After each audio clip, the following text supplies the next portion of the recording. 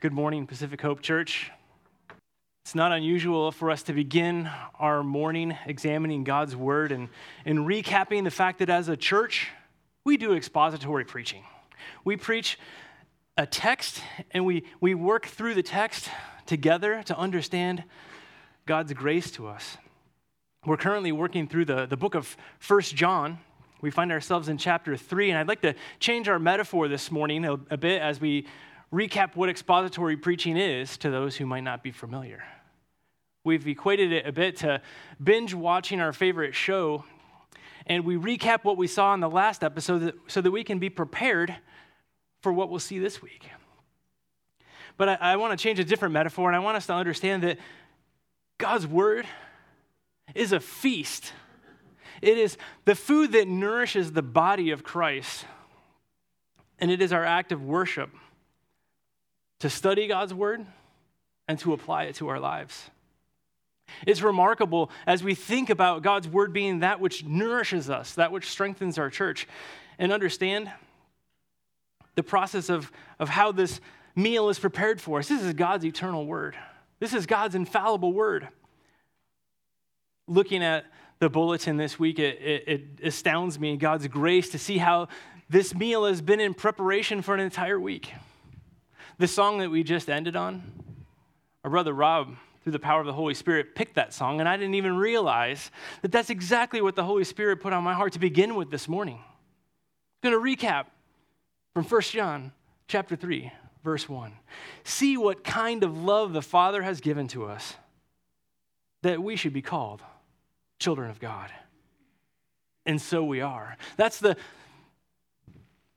love of the Father made clear to us. As we prepare to come near to God's Word this morning, we need to understand that it's the Holy Spirit that's been a part of preparing our hearts as we've prayerfully looked at what God has for us this morning. And as we prepare to consume this feast, we want to savor every bite. We want it to work through the life of our church throughout the week. So there's a change to the menu this morning. I wanted to start with that. You have in your bulletin that we're going to make it all the way to verse 24 this morning. I just decided that we would take some slower bites. So we're going to endeavor, by the power of the Holy Spirit, to look at verses 16, 17, and 18 of 1 John chapter 3. Let's pray before we begin. Father God, we come before you this morning, and we're grateful to be able to worship you. We realize that this time that we've set aside is not the only time we're to worship you, but we're to worship you all day, every day, throughout the entire week. But Lord God, we come before you this morning, and we hunger for your word. We desire to hear from you. We desire to be nourished and transformed by your word, and we ask that through the power of the Holy Spirit that would be possible this morning. Lord God, use me as a server. Allow each of us, Lord God, to see your benevolence as you first loved us this morning. In Jesus' name we pray. Amen. For the sake of recap, we're going to do our reading this morning beginning at verse 11, and we're going to read through verse 18. And I would invite you out of reverence for God's holy and inerrant word to stand with me as we read from verse 11 through verse 18.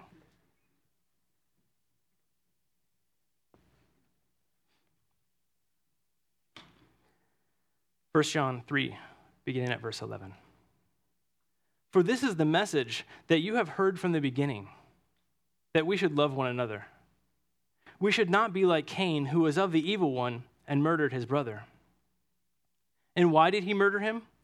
Because his own deeds were evil and his brother's righteous. Do not be surprised, brothers, that the world hates you. We know that we have passed out of death and into life, because we love the brothers. Whoever does not love abides in death. Everyone who hates his brother is a murderer, and you know that no murderer has eternal life abiding in him. By this we know love, that he laid down his life for us, and we ought to lay down our lives for the brothers. But if anyone has the world's goods and sees his brother in need, yet closes his heart against him, how does God's love abide in him? Little children, let us not love in word or talk, but in deed and in truth. This ends the reading of God's holy word. You may be seated.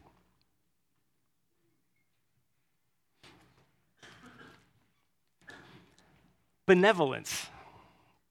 That word, the etymology of that word, I want us to have in mind as we undertake partaking of God's word this morning. Benevolence, the first part of that word is bene, or good, like a benefit. And the second part is what we see with the word will. We have Deo volente, God's will. So benevolence is goodwill. And for us to understand the topic of goodwill and the generosity and the charity that comes along with that word goodwill, we first must take stock of and understand how deep is the Father's love for us. For that reason, verse 1 of chapter 3 seems like the right place to start. See what kind of love the Father has given us, that we should be called children of God. We noted when we tackled this verse together that the expression that's used, see what kind of love the Father has given us, is remarking at something that's new, something that's never been seen before. The Greek word was the same one that the disciples used to describe their astonishment as Jesus calmed the storm. They woke up and they said, "What manner of man is this that even the wind and the sea obey?" It's with that exclamation that we must behold the love of the Father for us.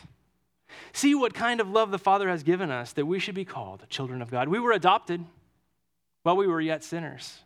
And as we've moved through this precious epistle, we've seen that the regenerating work of the Holy Spirit, because of the Father's love, have transformed us.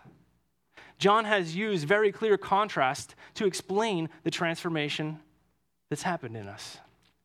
If we briefly take stock of those, 1 John 1:5, we see the contrast that we've been taken from darkness and into light. We see in 1 John 2:4 that if we don't keep his commandments, we're liars, but if we do, the truth is in us. In 1 John 2:8, we see that darkness, again, is passing away, and his light is already shining. In 1 John 2:16, we see that the desires of the flesh are contrary to doing the will of the Father. In 1 John 3:7 and 8, we see that practice, that conduct of lawlessness is contrasted with the practice of righteousness. In 1 John 3:10, we were struck with the stark reality that every human being at birth has as their spiritual father the devil.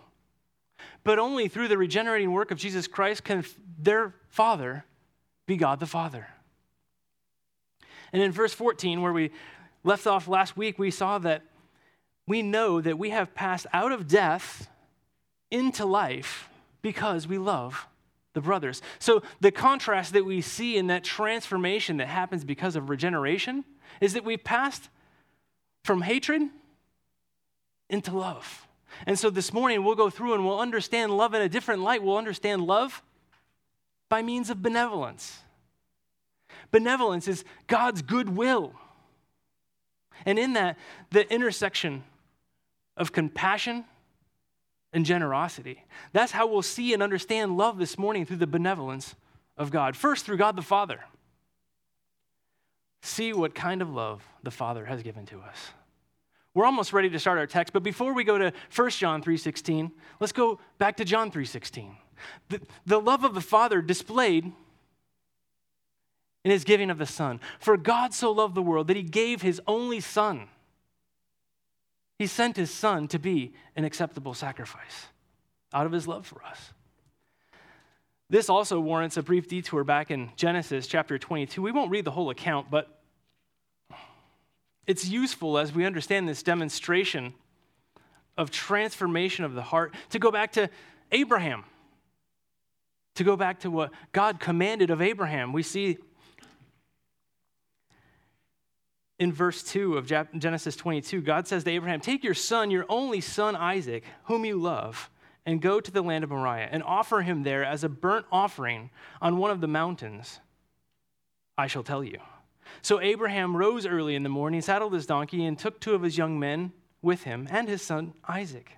And he cut wood for the burnt offering and arose and went to the place that God had told him. Do you see that? That is the obedience of Abraham responding to God's commandments. And we've seen this throughout 1 John, right? We talked about the inward transformation of the Holy Spirit producing in us what? First, obedience. And so we see in that account Abraham's obedience. And what does he do? He goes on a multi-day journey. Verse 4, it says, "On the 3rd day, Abraham lifted up his eyes and saw the place from afar. Then Abraham said to his young men, 'Stay here with the donkey, and I with the boy. And the boy will go over there and worship and come to you.' And Abraham took the wood of the burnt offering and laid it on Isaac his son. And he took in his hand the fire and the knife, and they went both together. And Isaac said to his father Abraham, 'My father.' And he said, 'Here I am, my son.' He said, 'Behold, the fire and the wood, but where's the lamb for the burnt offering?'" What an incredible question, and how does that help us understand how deep the Father's love for us? Abraham walked in obedience to God's command. And what does the book of Romans tell us about Abraham's act of faith and obedience? It was credited to him as what? Righteousness. We're doing well, right? We're recapping. We've seen the obedience there, and we've seen the righteousness that was credited to Abraham. But the love is what we see next. Abraham preparing to give up his son asking, Where's the sacrifice, Dad? We've got the firewood, and we've come up here on this multi-day journey. And what of the sacrifice? And Abraham says with confidence in verse 8, Abraham said, "God will provide for himself the lamb for a burnt offering, my son." And so they went, both of them together. And as we know, God did provide out of deep love a sacrifice. God honored Abraham's obedience, and it was credited to him as righteousness. But the love in that equation was God providing the appropriate sacrifice. And all of that points to the coming of Jesus Christ. John 3:16, "For God so loved the world that he gave his only son. He laid his son down for us." That's the benevolence of God. And I love the fact that we started out with that hymn this morning, how deep the Father's love for us. But as we move now to 1 John 3:16, the song of worship changes. And it's not just, oh, how deep the Father's love, but it's the deep, deep love of Jesus. Now we see benevolence in the Son laying himself down. You see that? It's not just God providing the sacrifice, but it's Jesus Christ in his benevolence, in his goodwill of his own accord, laying down his life for us. Let's look at that verse together. There's so much to consider. By the way, do we know that the preaching of God's word is worship? Do we know that this verse is a great way to worship God? Look what he's done for us. By this, church, we know love, that he laid down his life for us. He did that of his own accord. We think of Isaac's journey to that mount where his father worshiped, and thinking the whole time, and what of the sacrifice? But Christ came, co-creator, co-eternal, in the fullness of time, knowing full well that there was only one adequate sacrifice to be given, and that was himself. That was himself. Benevolence, his goodwill. John 10, verses 17 through 19. Jesus explained, "For this reason the Father loves me, because I lay down my life, that I might take it up again. No one takes it from me, but I lay it down of my own accord. I have the authority to lay it down, and I have the authority to take it up again. This charge I have received from my Father." The sacrificial lamb, the one that John the Baptist sees and announces, "Behold, the Lamb of God that takes away the sins of the world." He came of his own accord, and he demonstrated his love for us, that while we were yet sinners, he died for us. if we look at the first part of that verse and we say, by this we know love, that he laid down his life, we would have a remarkable example of love. And even for an unbelieving world, they might look at that and say, well, that's pretty incredible. Someone would give their life for someone else. We saw last week a brief quote I shared from John Piper that said, it's not enough to imitate what Christ has done unless he is first our Savior. And so we have to look at the two words nestled in that statement, for us. Look at that. It says, by this we know love, that he of his own accord, of his own goodwill, laid down his life for us. John chapter 13, we discussed and we saw last week that Jesus, after he dispatches Judas to betray him, has a little sidebar with his disciples in the upper room, and he says, by this, all men shall know that you are my disciples, if you love one another.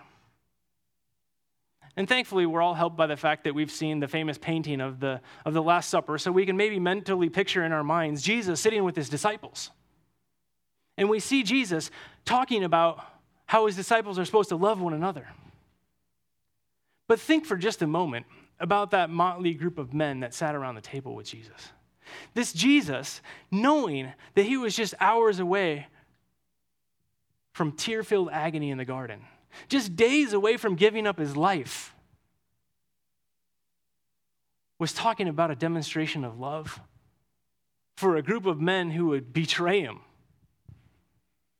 who would disavow him, who would argue over who got to sit next to him, who would disregard his holy commandments. And yet, Jesus willingly and lovingly prepared himself to lay down his life for them. That's benevolence. That's benevolence. And as we look to understand benevolence, we need to remember who we are when it says there that he laid down his life for us. You see, that example of love only becomes completely understood when we recognize the depth of our need for that love. For a man to give his life for someone, there must be a great need for it. In church, we know that need, but we need to be reminded every day. 2 Corinthians chapter 8, which we'll look at a couple of times today, but just for right now, I want you to ponder verse 9 of 2 Corinthians chapter 8. Look what it says of Christ's benevolence. It says, for you know the grace of our Lord Jesus Christ, that though he was rich, yet for your sake he became poor, so that by his poverty you might become rich. That's benevolence. We were broke. And I'm not talking financially broke, I'm talking spiritually broke, and I'm not just talking a little broke, I'm talking about an unpayable debt. The amount of egregious offenses that we've committed against a holy God, no one could keep track of them. God can, but you know what? He doesn't want to. Through the shed blood of Jesus Christ, there is atonement for those who accept that sacrifice. For those who would accept, as we saw back in 1 John chapter 2, that we could accept Christ's defense. He would be the one that would stand in our place. If we confess our sins, he's faithful and just to forgive us our sins. He would wipe out our debt. He would take the spiritual resources that were rightfully his and share them with us. Paid in full. Benevolence. Do we know how much we need his benevolence? Do we understand what's been paid on our behalf? Because I can't move on until we've all nodded our heads to this one. Do we understand what he's done for us? Amen. That's the depth of the love of Christ. And it goes on from there, and it says, by this we know love, that he laid down his life for us. And now this love compels us. Look what it says. And we ought to lay down our lives for the brothers. If we properly understood the debt that's been paid for us, this impacts our conduct, does it not?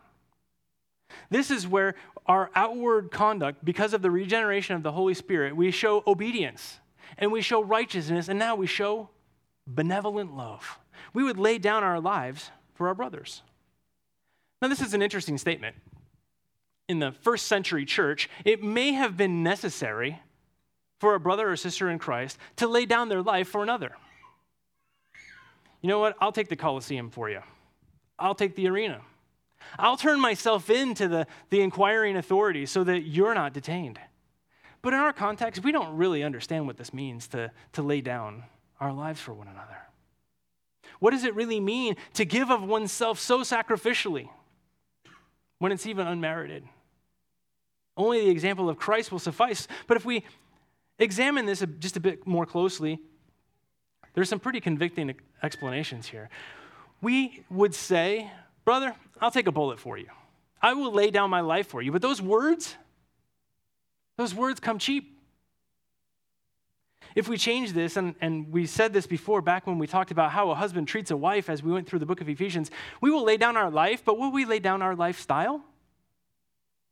Will we take a Saturday morning off work that we get once a week and help somebody out in need?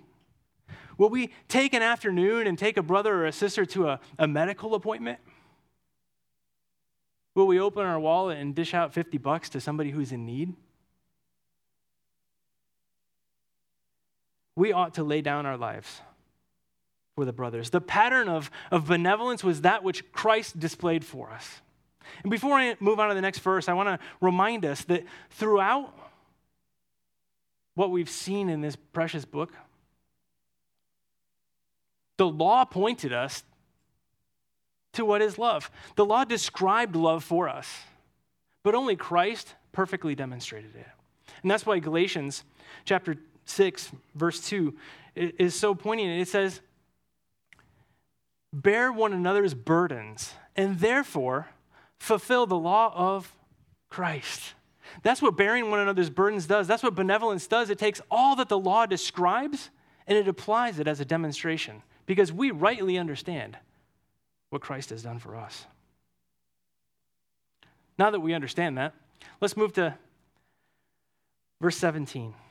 And now we'll get practical. We understand theologically what Christ has done for us. He has regenerated us through the power of the Holy Spirit. Now, what does this mean for us as believers?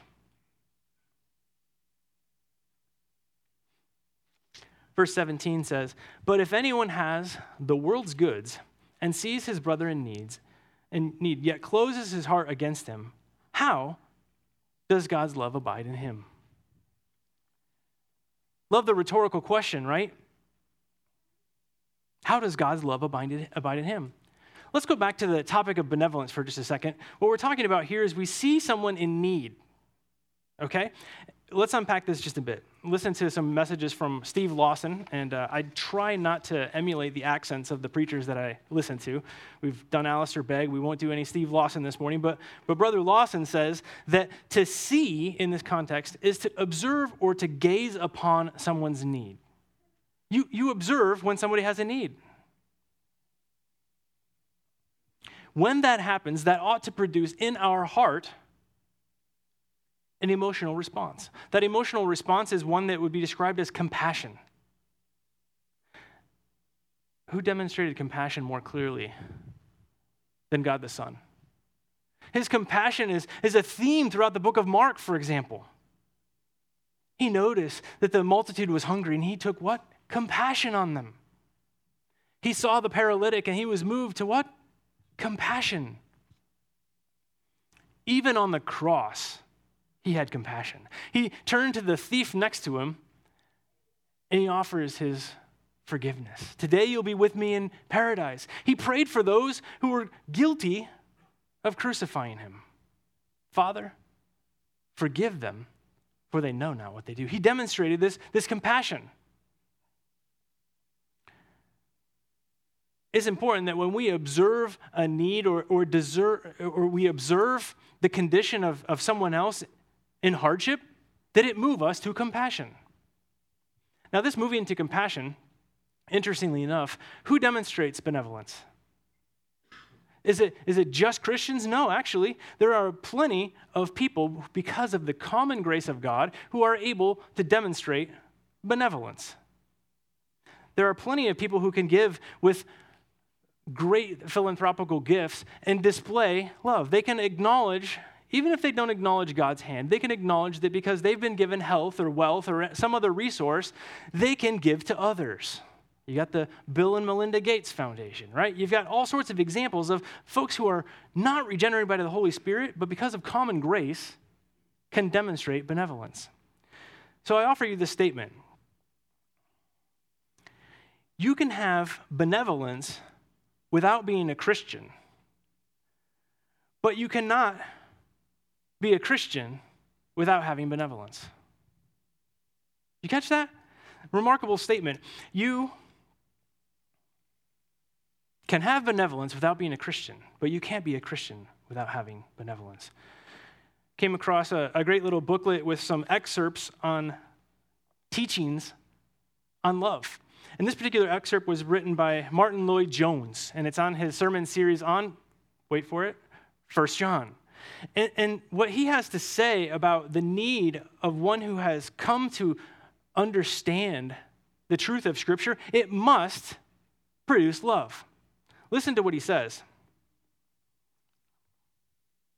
Martin Lloyd-Jones says, "Alas, let us admit it. It is possible for a person to be correct and yet not be a Christian. It is possible for men and women to be interested in theology and to say that one theology is superior to another and to accept and defend it and argue about it, yet be utterly devoid of the grace of the Lord Jesus Christ and the love of God in their hearts." That's heavy. It's possible to have all the right doctrine and not possess love. The Apostle Paul, of course, says that at the beginning of 1 Corinthians chapter 13. If I have all these things, I have all these gifts, I have all this knowledge, and I have not love, banging gong, clanging cymbal. Martin Lloyd-Jones goes on to say, a more thorough test than conduct or behavior or doctrine is that of love. Simple.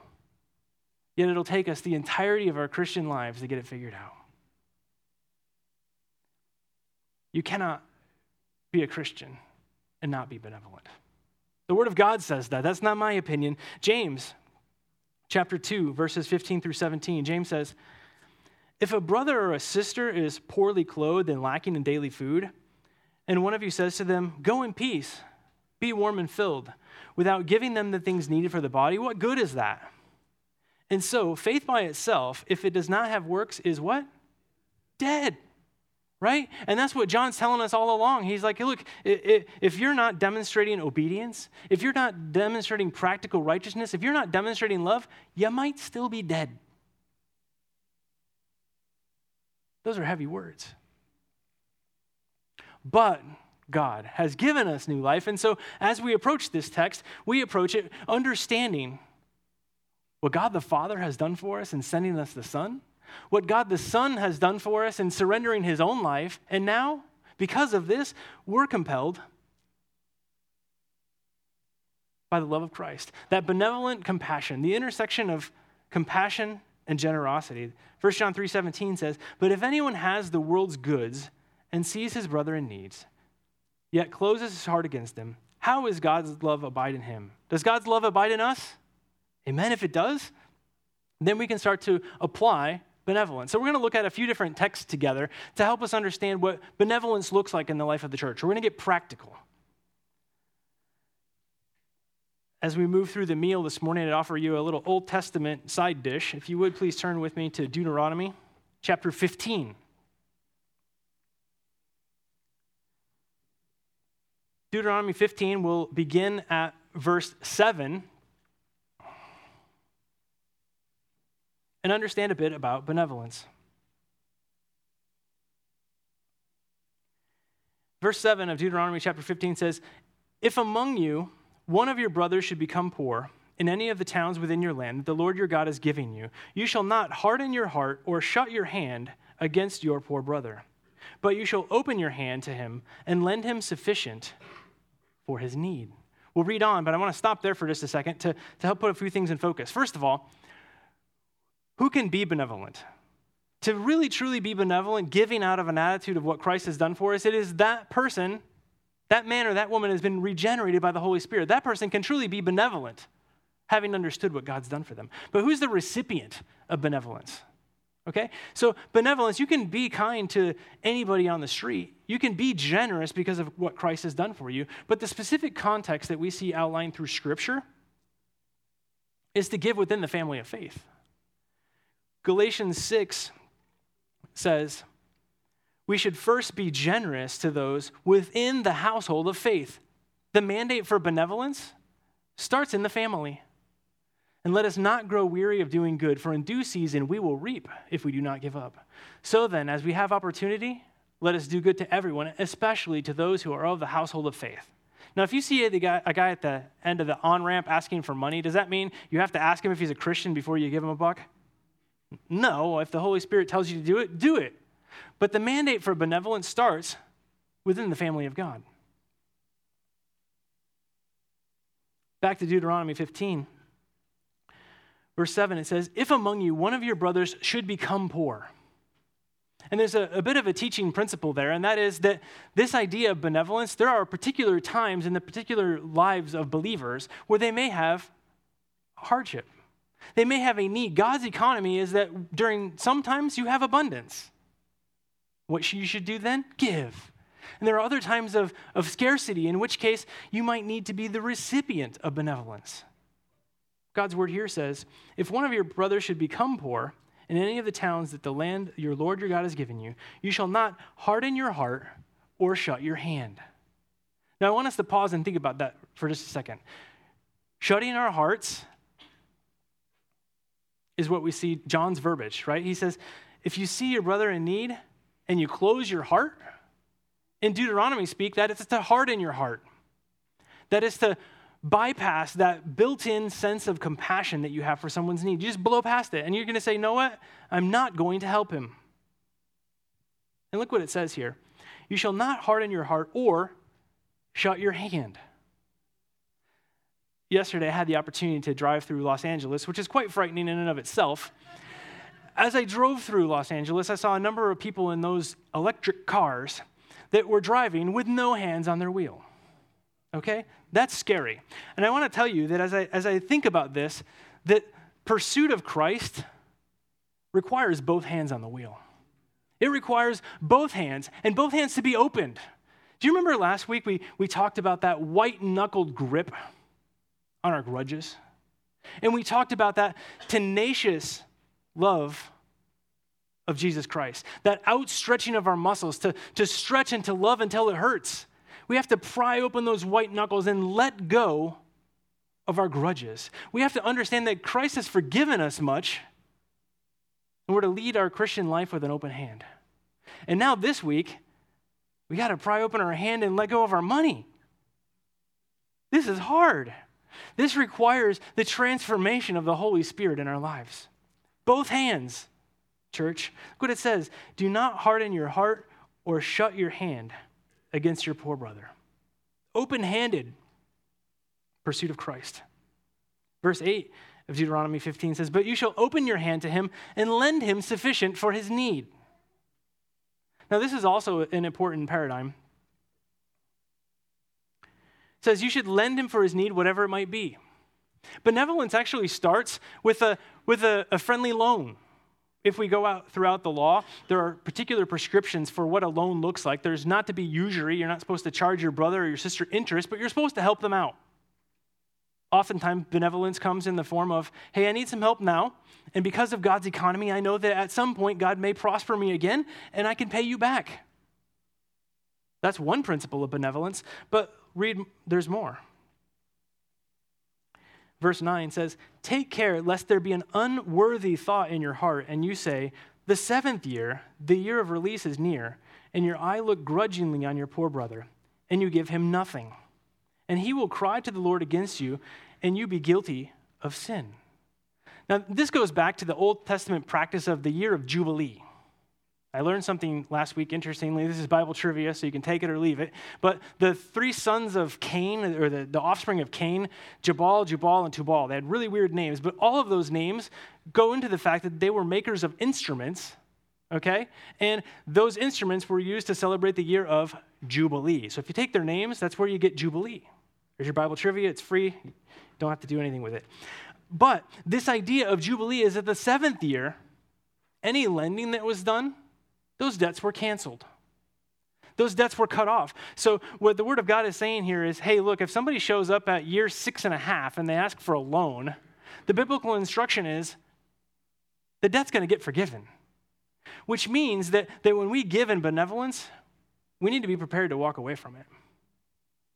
And well, we ought to be able to, because it's not ours anyway. That's why we hold on to it with an open hand. It's God's. And the Word of God warns us.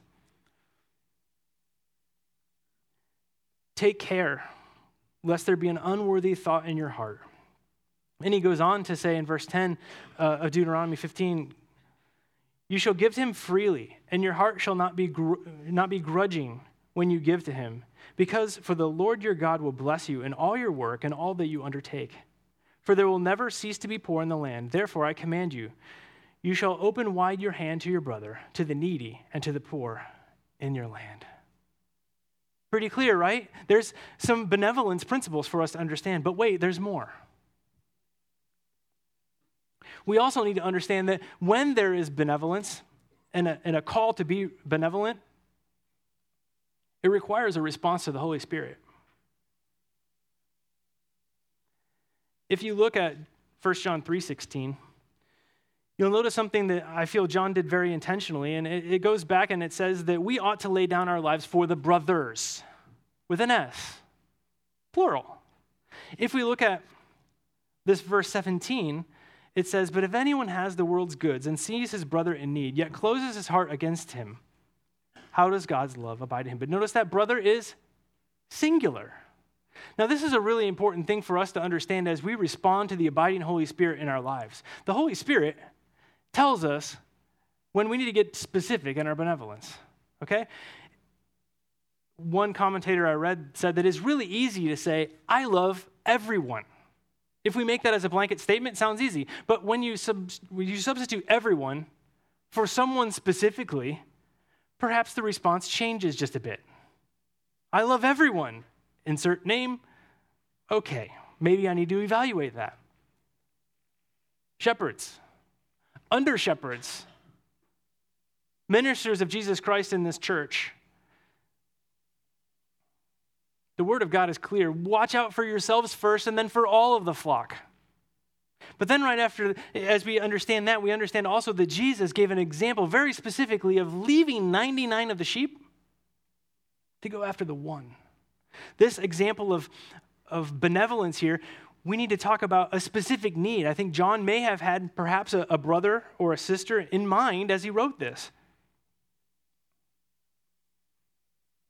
If anyone has the world's goods and sees his brother in need, yet closes his heart against him, how does God's love abide in him? We need to respond to the Holy Spirit in addressing when we're to give, when we're to be generous with those who are part of the family of faith. They might be in need. Let's look at a couple of other principles here of benevolence. We need to understand that although the Holy Spirit has regenerated us, there's still an indwelling element of sin in our lives. And because of that, we need to ask the Holy Spirit to examine our motives when and how we give. Thomas à Kempis wrote this on the topic of charity, which charity, by the way, is a synonym for benevolence. Thomas à Kempis says this, now, that which seems to be charity is oftentimes really sensuality. For man's inclination, his own will, his hope of reward, and his own self-interest are motives seldom absent. On the contrary, he who has true and perfect charity seeks self in nothing, but searches all things for the glory of God. Even our most benevolent act can be marred by our sin. And because of that, we need to examine our hearts with great care. Matthew chapter 6, verses 1 through 4. Jesus talks to those who like to make their benevolent acts very visible to others. and he rebukes them on their motives. Jesus said, "Beware of practicing righteousness before other people in order to be seen by them, for then you will have no reward from your Father who is in heaven. Thus, when you give to the needy, sound no trumpet before you, as the hypocrites do in the synagogues and in the streets, that you may be praised by others. Truly, I say to you, they have received their reward. But when you give to the needy, do not let your left hand know what your right hand is doing, so that your giving may be in secret. Your Father who sees in secret, he'll reward you." So a couple of practical things just to recap there, right? We have benevolence lending maybe, but with a posture being ready to give. We have benevolence being first in the family of God. We have benevolence as a call to do it discreetly. As we move on to understand other principles, we also need to recognize how God's economy functions. We're going to look at a couple of texts to do that together. If you would, please turn with me to Acts chapter 4.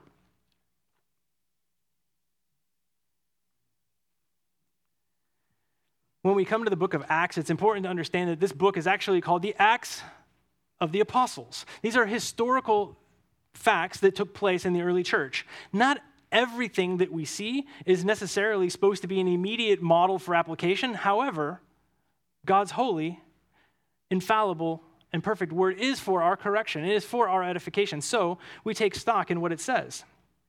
At this particular time, the church was under heavy persecution. They experienced not abundance, but rather poverty. And the Holy Spirit worked in their hearts in one accord. Look at this, starting at verse 32 of Acts chapter 4.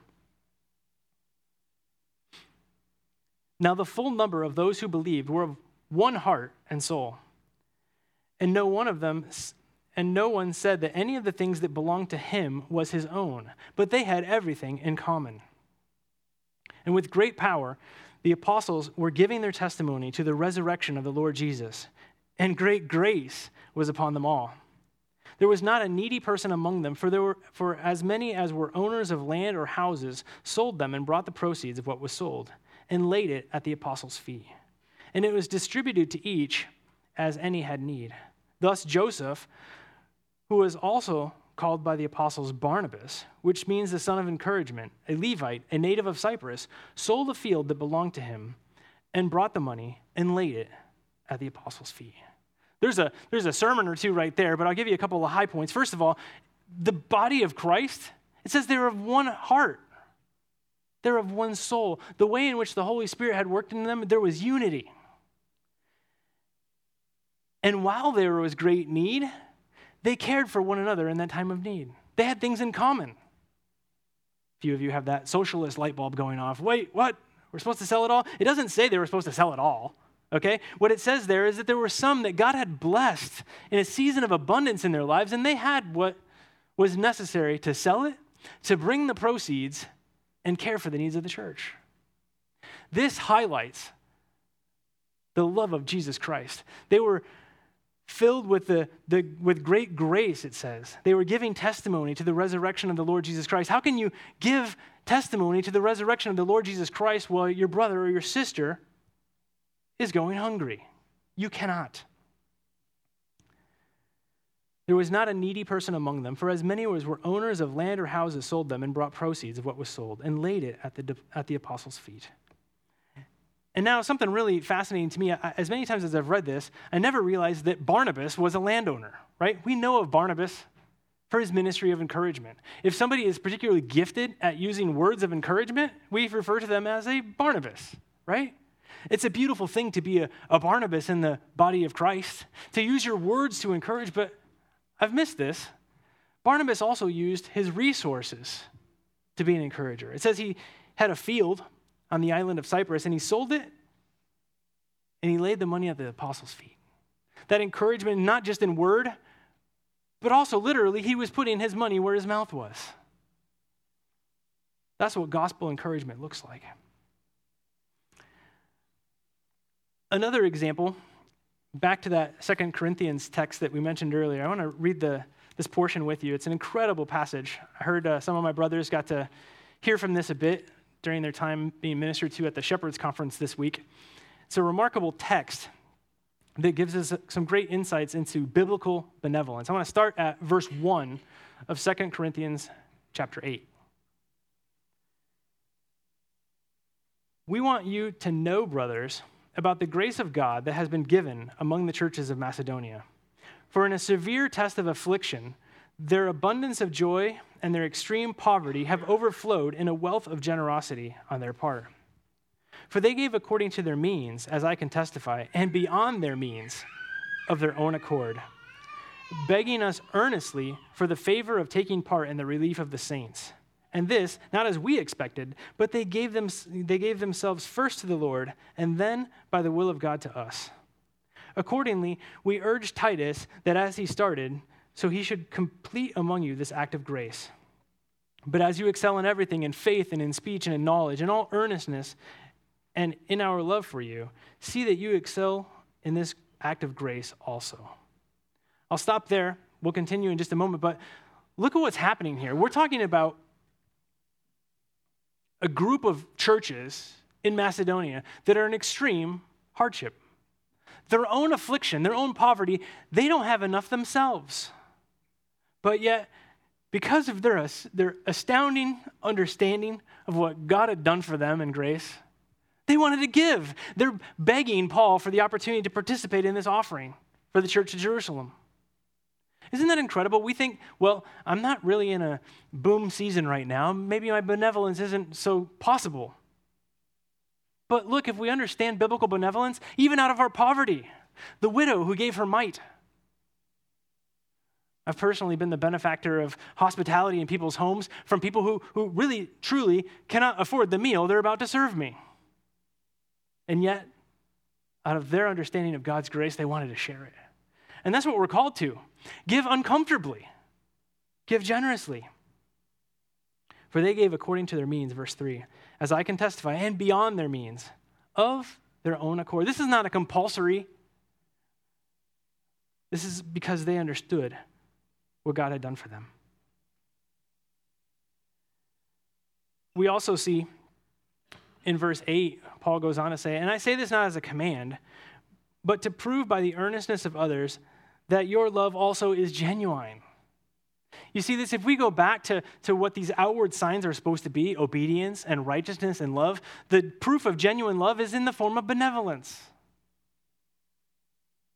An open heart and an open hand. And then verse 9, which we saw earlier, which I hope and pray will resonate and echo through your hearts this week. Benevolence defined. Paul writes, for you know the grace of our Lord Jesus Christ, that though he was rich, yet for your sake he became poor, so that you, by his poverty, might become rich. Praise God for that example. The churches in Macedonia understood that. Let's read on. Verse 10, it says, and in this matter I give my judgment. This benefits you, who a year ago started not only to do this work, but also to desire to do it. So now, finish doing it as well, so that your readiness in desiring may be matched by completing it out of what you have.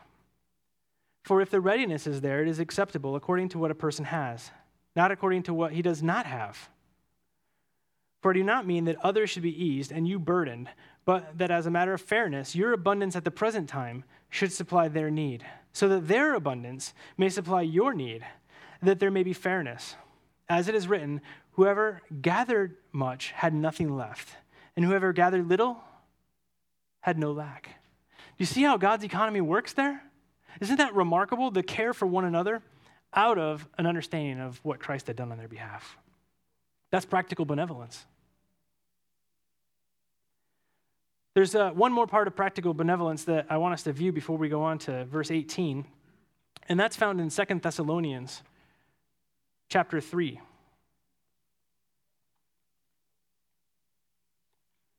This is a tough one because as the Holy Spirit dwells in us, we are called, as Christ said, to be as gentle as doves and as shrewd as serpents. We're called to be discerning. Our benevolence requires discernment. We need to be discerning and identifying when and how and to whom we give. And Paul calls out something really important about benevolence. He says, beginning at verse 10, "For even when we were with you, we would give you this command: if anyone is not willing to work, let him not eat.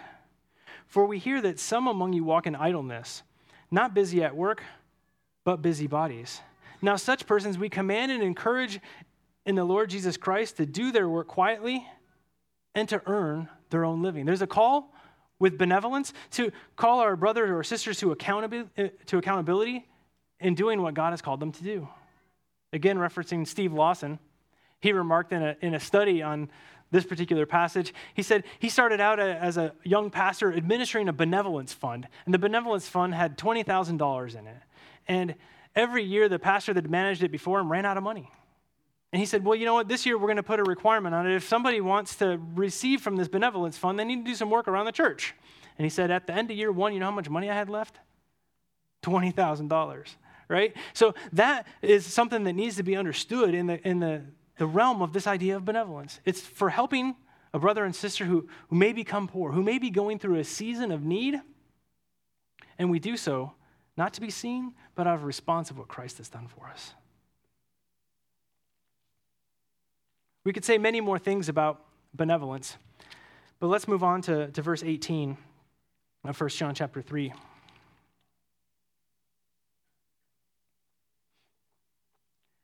John writes, "Little children, let us not love in word or in talk, but in deed and in truth." Not just words, but putting actions behind it. Loving indeed the actions that we have, that we do, and out of response to the truth. We talked a lot about truth. We understand that truth, Christ himself is truth.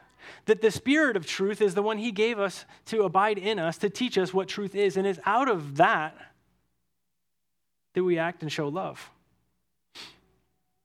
Church, this is important for us to understand. Even coming near the topic of benevolence is a little interesting in some Reformed circles, right? Let's be honest, we don't want to talk too much about the benevolence topic because it might be construed as a social gospel. But if we don't talk about benevolence, it's pretty hard to talk about the gospel. What we're talking about is the word that dwells in us richly, shaping and influencing our behavior. We go so far to understand the Great Commission that we think, okay, we go into all the world and we preach the gospel. We don't want to be confused as thinking that Jesus went away and told us, make sure you got poverty fixed before I get back, right? Well, we're not called to alleviate poverty. We're called to preach the gospel, but you cannot preach the gospel without living out benevolence. And that's what John's saying here. He's saying, little children, let us not love in word or in talk, but in deed and in truth. The gospel lived out. The gospel with open hands.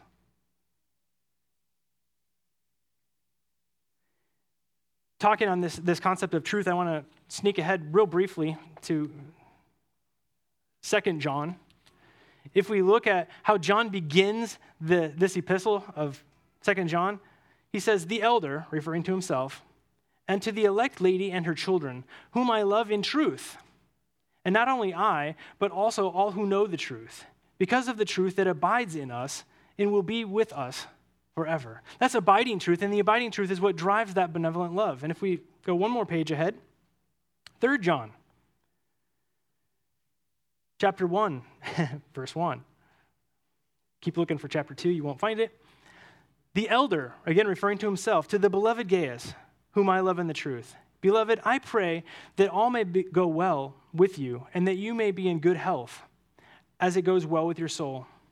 For I rejoiced greatly when the brothers came and testified to your truth, as indeed you are walking in the truth. I have no greater joy than to hear that my children are walking in the truth. You see how John weaves that all together through all that he says? He's talking again about his children. Little children, it brings me joy to know that you are walking in the truth. We learned as we moved through Ephesians that the word walk is one that talks about conduct. May your conduct demonstrate the truth of what Christ has done in your life. 2 texts to bring us to conclusion. First, Matthew 25.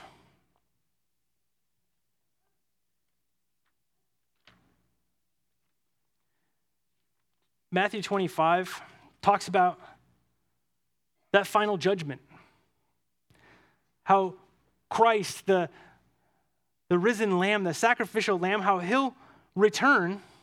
And when he does, he'll return as a judge. And he'll evaluate our obedience and our righteousness and our love. And here's how he'll assess. Look at what it says, starting at verse 31. When the Son of Man comes in his glory, and all the angels with him, he will sit on his glorious throne. Before him will be gathered all the nations, and he will separate people from one another as a shepherd separates the sheep from the goats. And he will place the sheep on his right and the goats on his left. Then the king will say to those on his right, "Come, you who are blessed by my Father. Inherit the kingdom prepared for you from the foundation of the world. For I was hungry, and you gave me food. I was thirsty, and you gave me drink. I was a stranger, and you welcomed me. I was naked, and you clothed me. I was sick, and you visited me. I was in prison, and you came to me." Then the righteous will answer him, saying, "Lord, when did we see you hungry and feed you, or thirsty and give you drink? And when did we see you a stranger and welcome you, or naked and clothe you? And when did we see you sick or in prison and visit you?" And the king will answer them, "Truly I say to you, as you did it to one of the least of these, my brothers, you did it to me." You see, that doesn't happen, that righteousness isn't because of doing all of those benevolent acts. Those benevolent acts are because of the righteousness of Jesus Christ. So church, understand that this gospel that we've received produces in us benevolence. Produces in us, because of the righteousness of Christ, those fruits. And because of that, when he returns, we can stand before him with confidence. There's no fear. Am I a sheep or am I a goat? We'll know we're his because of his righteousness manifested through our deeds in truth. And let's close with this one, and I promise I'll close with this one. Colossians chapter 3, verses 14 through 17. The Apostle Paul writes this, "And above all these put on love, which binds everything together in perfect harmony. And let the peace of Christ rule in your hearts, to which indeed you were called in one body. And be thankful. Let the word of Christ dwell in you richly, teaching and admonishing one another in all wisdom, singing psalms and hymns and spiritual songs, with thankfulness in your hearts to God. And whatever you do, in word or deed, do everything in the name of the Lord Jesus, giving thanks to God the Father through him." Let's thank the Father for his love. Father God, we thank you that we can come before you and we can worship you. We can worship you for who you are. We can worship you for what you've done. And we can worship you for what you're doing actively in our hearts and our lives. God, we thank you for your great love as our Father. Jesus, we thank you for your great love as the Son. And Lord, we ask that through the power of your Holy Spirit, we would show compassionate generosity this week. God, give us as a church the ability to put into action the word that dwells in us richly. Allow that to permeate who we are as believers individually and as your hands and feet. Allow us, Lord Jesus, to take stock in all that you've done for us, and out of that, give with generosity. We just pray, Lord God, that we would be overwhelmed with thanksgiving today for all that you have done on our behalf. In Jesus' name, amen.